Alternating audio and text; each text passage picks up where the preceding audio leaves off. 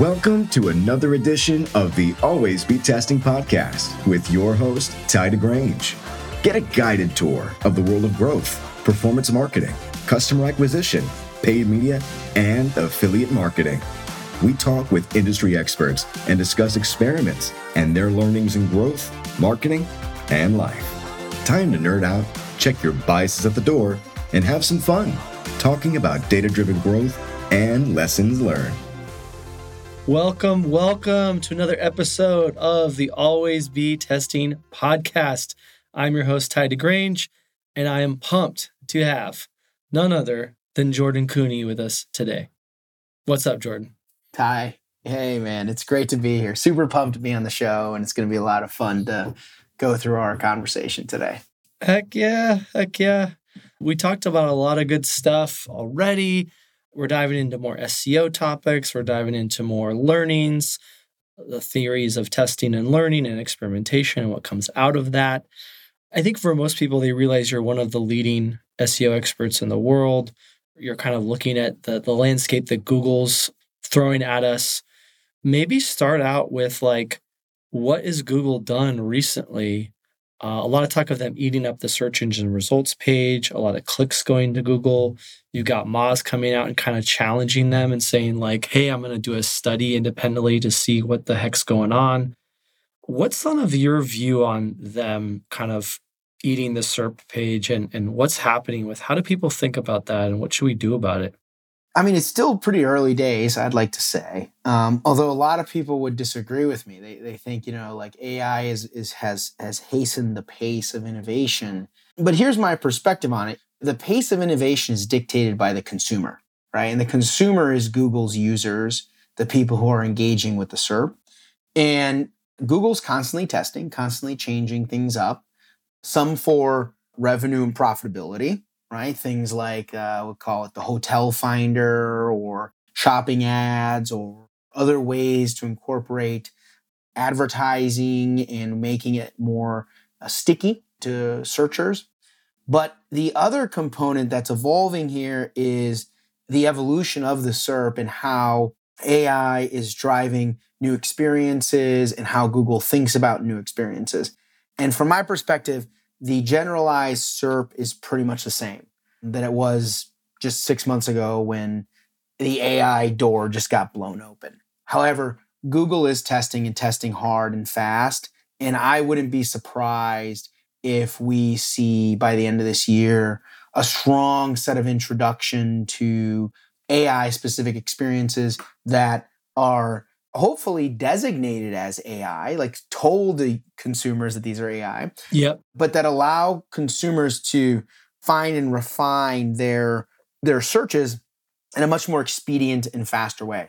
So this could be more verticalization in the SERPs, so more vertical specific experiences that are powered by AI. I think there's going to be a huge disruption and a lot of disruption in local-based searches and what we see at a local level. Google has a lot of data already there through maps and ratings and other products that they've developed. And so I expect to see a lot more activity around that.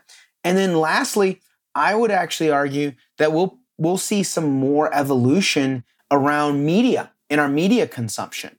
Today, Google allows consumers to see a lot of flexibility in media options and go to different outlets or channels. But I wouldn't be surprised if Google starts to, let's just say, give consumers the cliff notes in terms of what's happening. Interesting. So do you think it's more curation snippets brought to media?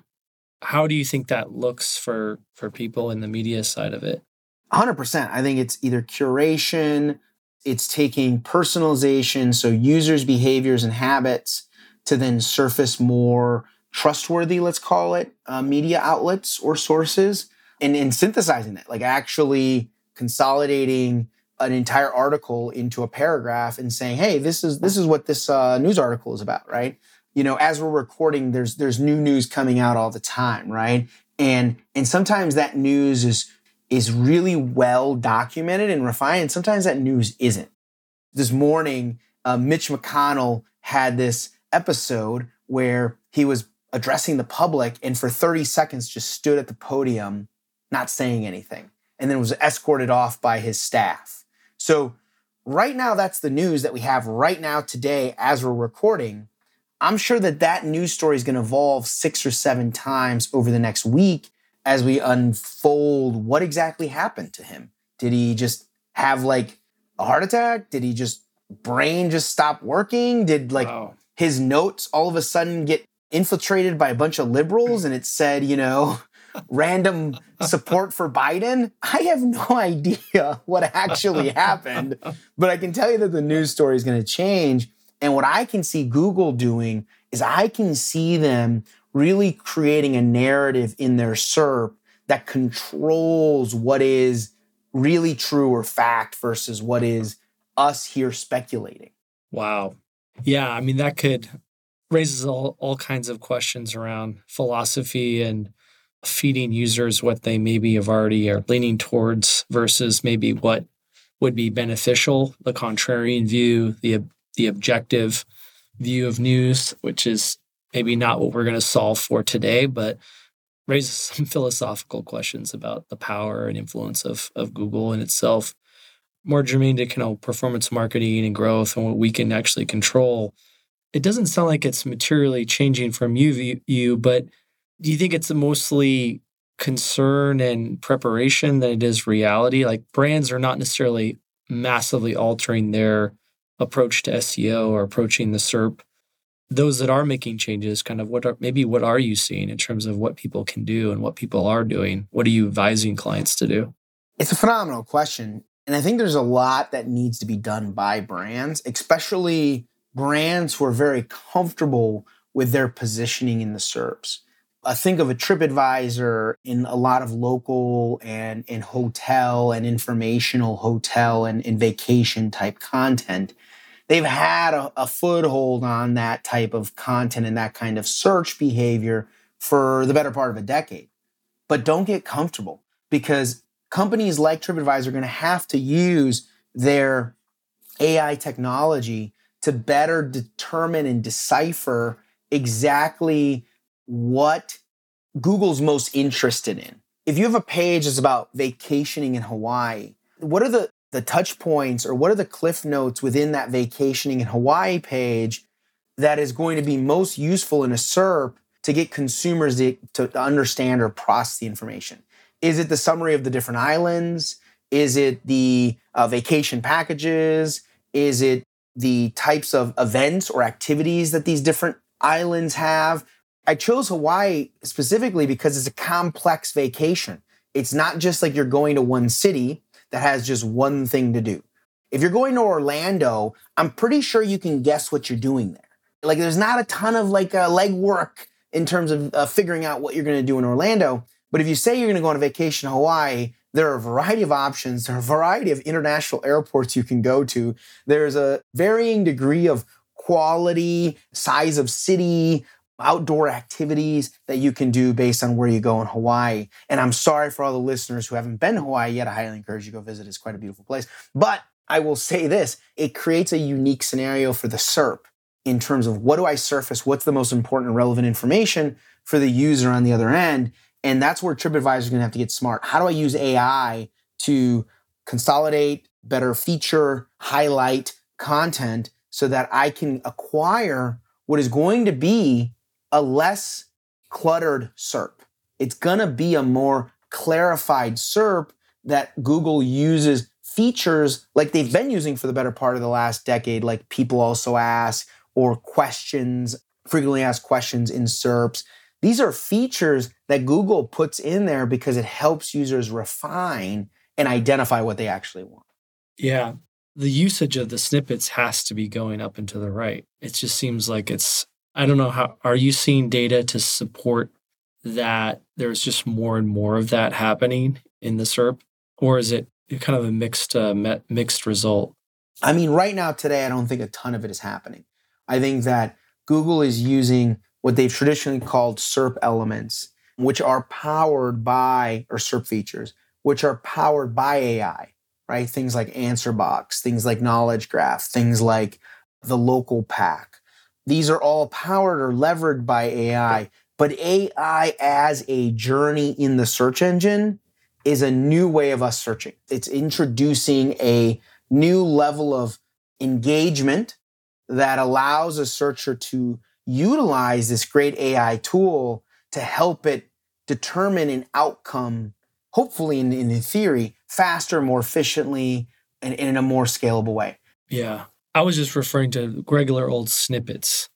I'm finding myself using the heck like those a lot more than I have previously. So my triangulating thinking, like, is that what others are doing as well? Is that where the data's showing?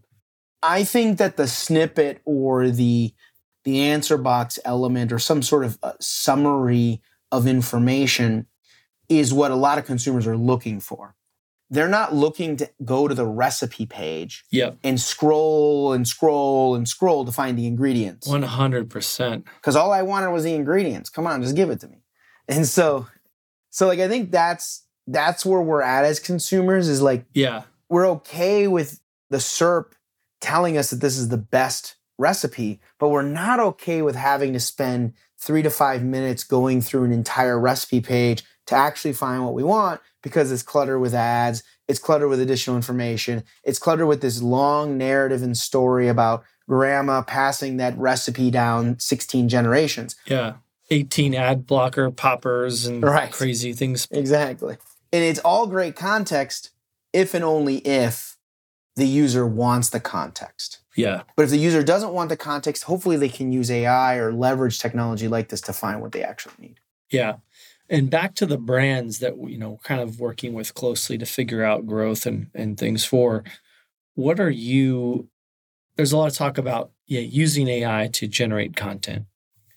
What have been results there? Like, are brands actually doing that effectively? Absolutely. Let's take a SERP experience that is very common today. FAQs. So you have a ranking result, you rank number 1, you got a couple of frequently asked questions that are relevant to that page. This happens in various categories, everything from e-commerce to travel to finance to just about everything. FAQs is a very common SERP element that shows up. One of the things you can use AI for is to help better map the intention of a question to the purpose of the page, which then can, in theory, improve the exposure or the click-through rate because you have highly relevant asked questions, right? Many of these pages already have 6, 7, 8 questions on it, but what are the ones that are most important because Google's only going to give you a preference to 2? Those are the types of things that we're working with companies to help them better use AI to, at scale, determine things like what are the best frequently asked questions to show on a page, or what are some of the best reviews to surface on this page, or how can we better map images or other media to these pages. These are the types of things that AI can help you do at scale with the right prompts and logic and data inputs to support the brand and the mission of that particular page or content. That's awesome.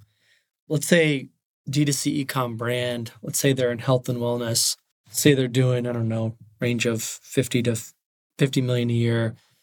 Let's say they've got kind of their paid machine running quite well and some good content out there, blog, reviews, trying to kind of think of a case that might be interesting for you and what similar to what you've seen and come across. What are some of the core building blocks that they need to be thinking about now, maybe versus what's been in the past? Like, what's kind of the checklist that they kind of need to nail at a macro level to be successful with SEO, with content? Yeah, that's a great question. I mean, you mentioned healthcare right off the bat. So one of the big things that I think a lot about when I think of healthcare or finance is how are you going to evolve the signals you provide consumers to be a trusting website?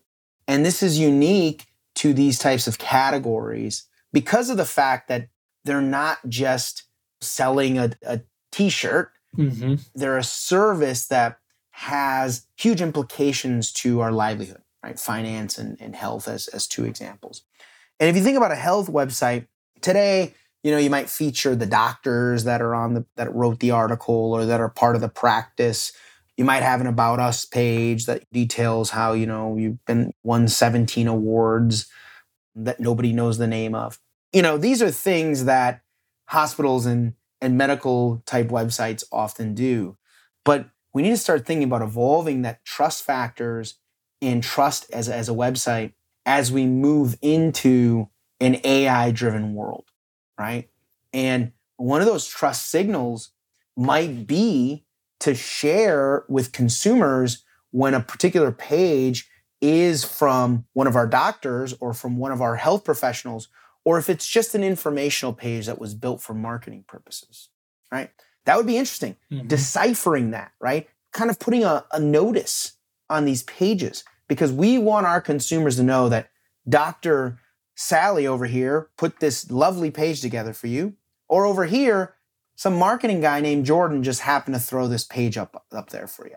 Another thing that will be really interesting for health and medical to think about around trust signals and how you create these trust signals is to develop experiences that allow your consumer to adequately control the information that's being provided.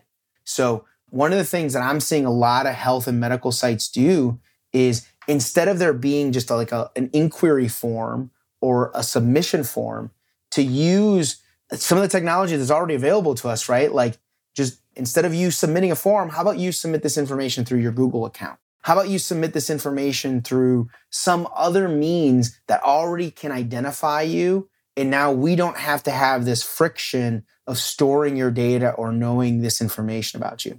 These are really important trust signals that these types of institutions need to think about, because it changes the long-term game as to how Google analyzes and understands the importance of how you're protecting consumers' data and information. And that's becoming more and more important in an AI-driven world.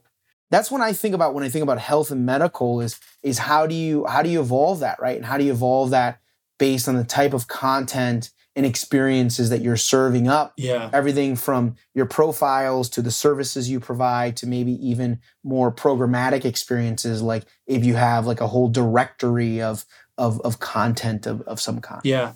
You're addressing the personalization demands and the trend that's become so massive. You're addressing the privacy related concerns and changes that have come in cookie deprecation to GDPR. So your counsel there is really interesting. I think really valuable, because it kind of hits on some of the biggest issues for the health and wellness category. You have to develop that trust with the user and also address all these things that have been, thrown at us as marketers and folks working in digital. Exactly. I love that. Topic near and dear to our heart. Two of the most disrespected, misunderstood performance marketing channels, SEO and affiliate. Here we are.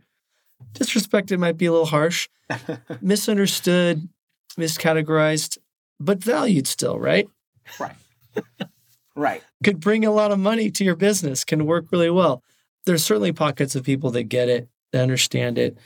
A lot of people are concerned about, how do we get them to play together? How do we get SEO and affiliate to kind of complement one another? I'd love to hear your perspective on this. We've talked about it over the years, from our days at eBay to various experiences with brands. But what are you seeing as ways that we can kind of make those things sing together right now? I think that there's a lot that affiliate has always taught, not only SEO, but web development in general, right? Like, many affiliate players really kind of chart the path for where and how we can develop experiences for the core brand. And I think that that's an important thing to always be mindful of, is if you don't have a strong pulse of what is happening with affiliate and affiliate partners, you're not going to have a strong pulse on how to develop and define your website's future. And at the end of the day, that's what we're always talking about here, is we're talking about digital demand, how you create digital demand through specific channels. So that's one thing to just kind of catalog in the back of your mind, is that this is a group of innovators who typically identify ways to leverage traffic to help brands grow, but that lever is oftentimes what helps the brand itself grow in the future. So one thing to keep in mind. The second thing here is, I get a suspicious feeling, because of the ability for affiliates to be nimble and fast, they're going to use AI faster than most brands can. Whether it's in content generation, whether it's in development of experiences, whether it's in refining or defining what is shown on a website or web page, they're going to use AI a lot faster than most brands can. which means that you have to be attentive to where and how AI is being used and what could or possibly be an AI experience. At least for the foreseeable future, the AI is going to be a Wild West. And there's not going to be a stamp on any of these websites that says built by AI. I mean, as much as I'd love for that to be the case, which it probably should be, and hopefully if any legislator of our country is listening, they'll take that to heart. We are not going to see from affiliate or from brands this designation of AI creation. So we have to be smart marketers. We have to be smart innovators to identify where and how brands or affiliates are using these technologies to their advantage, and whether or not it is something that's applicable to our business.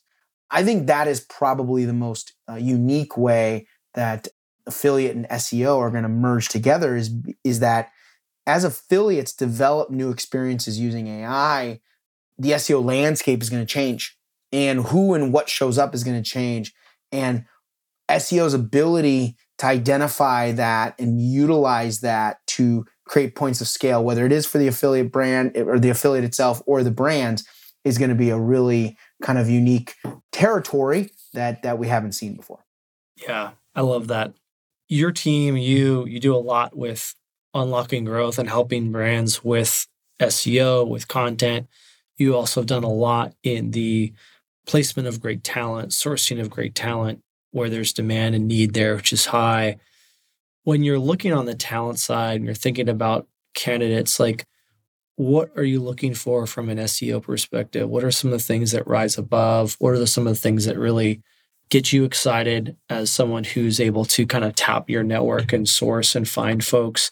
What are people looking for in that category as well on the SEO and content side of growth? Specifically from a talent perspective, like what's happening in the market and like who's out there. I still believe that it is an incredibly challenging market for most brands to navigate. And it's not to say that there aren't great recruiting agencies and talent organizations out there that can help with it, but it almost requires a level of expertise to be able to decode, is this a good affiliate marketer? Is this a good content marketer? Is this a good SEO for my team? And the reason is that I like to call it's like a Rubik's Cube. You're solving a Rubik's Cube. It's three-dimensional. It's not just are you finding if a person has the right skills, but you're actually trying to map those skills to what the company's status is. Like, where are they in their development of this type of a program? And then you're trying to combine that all with the availability that's in the market. Like, who's out there that will fit into these roles? Mm-hmm. I still think there's a huge mismatch. I still see a lot of SEOs that are hired into the wrong roles. I still see a lot of content marketers who are ill-equipped to serve the strategic needs of an organization. Ultimately, I think that that's going to change quickly because what I'm seeing, to answer your question, is a lot of organizations are bringing on advisors, like myself from an SEO standpoint, but they're bringing on advisors to help with that journey of recruiting and finding the right fit, being part of the interview process, and encouraging their HR teams, their internal teams, that this isn't just a decision we can make alone within our four walls. We need an outside party that can help us evaluate and identify the right skills and talent. It's really fascinating because it's almost like saying, hey, we almost need this like fractional CMO type, fractional head of growth type that's seen a ton of stuff, because you make a mistake on the hiring side. We've all been there. It can be extremely costly. Even on the agency side, it can be extremely costly. We talk to a lot of clients that have been burned, and having that voice of reason internally, even sometime part-time, sounds like a great insurance policy. Interesting. No doubt. And I think it gets interesting when you go from organizations who are looking for a chief growth officer, or they're looking for a CMO, or they're looking for a VP of demand gen, or even a director, depending on the size of the organization. These highly leadership-driven, strategic-driven type roles are great. But what I'm finding is that many of those individuals, especially with affiliate and SEO, since we're talking a lot about those two, they often lack the experience in hiring those roles to know how to hire the right channel owner and the person who's at the end of the day directly responsible for the channel itself.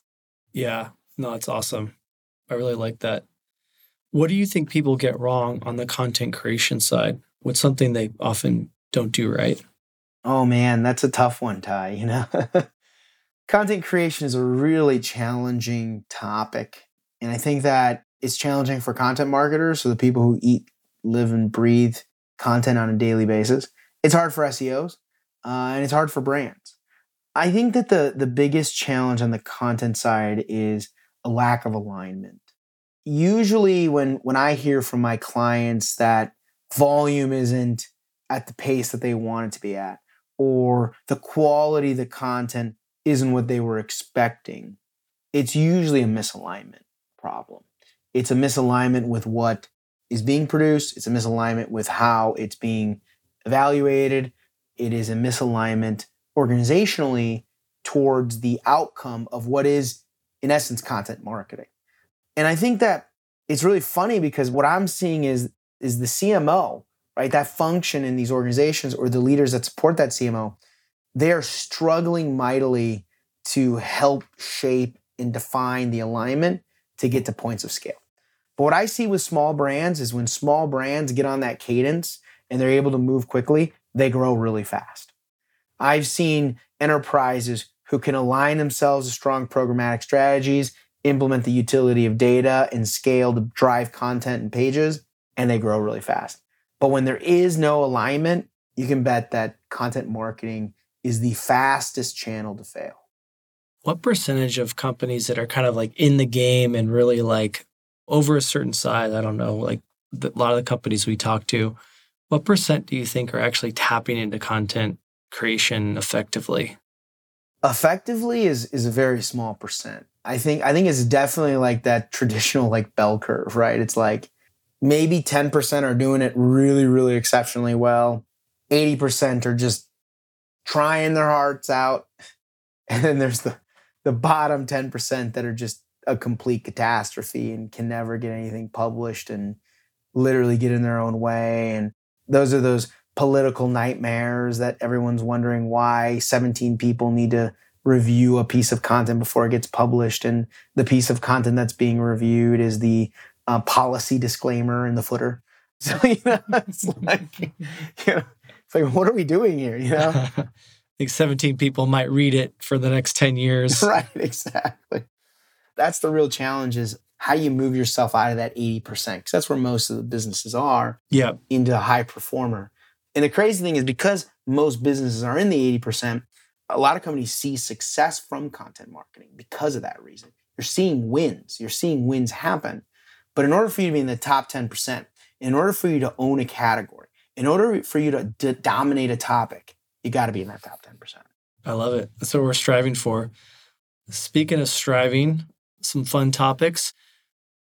We need a underrated red wine recommendation. What's your go-to right now, Jordan? Oh my goodness, man. I did not see that one coming. Underrated red wine. It is summertime and it is hot everywhere. So maybe, I know. Maybe broaden it to wine, period. But I would say that my underrated red wine right now is likely gonna be, you know what? I have it. I got it perfectly. So my brother bought a case of South American red wine, and there's a great selection of the non-conventional grapes, wines coming out of Argentina, Uruguay, Chile, that aren't your normal local wines from those regions, right? You think Argentina, you think Malbec, right? You think Chile, you think Carmenere coming out of there, right? Mm-hmm. But I'm seeing amazing Cab Francs. I'm seeing amazing Cabernet Sauvignon, amazing Tannats that are just coming out of these regions that most of the time you think United States or you think, Europe for those, but it's actually really fun. So next time you're at the grocery store, you're looking at some South American wines, don't go for the conventional grape. Go for the oftentimes very well-known grapes, but from those regions. That's my recommendation right now. That's amazing. I don't think anyone would have guessed that and said that, and I certainly wouldn't have, so I'm glad I asked. That's awesome. Good. A really, really important part of the pod, What on earth are the Packers going to do without your friend, Aaron Rodgers? This is a good question. So I was ready for Aaron Rodgers to depart. Understandably. Yeah, understandably. I'm speaking of podcasts. I was getting sick and tired of seeing him on podcasts. I was getting sick and tired of seeing him go into dark rooms for long periods of time. So candidly, I was ready. I was ready for the drama to move on. And we've had a lot of drama in Green Bay. You loved it. Yeah. I was ready for Hollywood to move on. So the unfortunate news for the Packers is they're probably not going to win as many games. The man is talented, right? And he could sling a football. But Jordan Love, which by the way has a phenomenal name, just to be perfectly clear about his parents and how excellent they were at naming choices. Amazing. The unfortunate thing is he can't sling a football like the old man Rodgers. So no. Losses are in our future. Many of them likely. If we're 8-9, I'll be proud of our season. But that's my prediction right now for the Green Bay Packers. I love it. And hey, you know what? It's a team game. You got to rebuild and start somewhere. Agreed. It's going to be fun to watch. Agreed. I'm looking forward to next year's draft for a new quarterback. Hey, maybe something on the market you can pick up in a trade. Who knows? If the 49ers end up with 3 good quarterbacks, we might have to. I'm willing to make a deal. I love it. Ladies and gentlemen, it's been a pleasure to have Jordan Koene, SEO content growth expert, as always, breaking down the learnings of business, marketing, life, and in this case, wanting in football. Love it. What more do you want? Exactly. Great to be here. Thank you, Tye, for the opportunity. Always.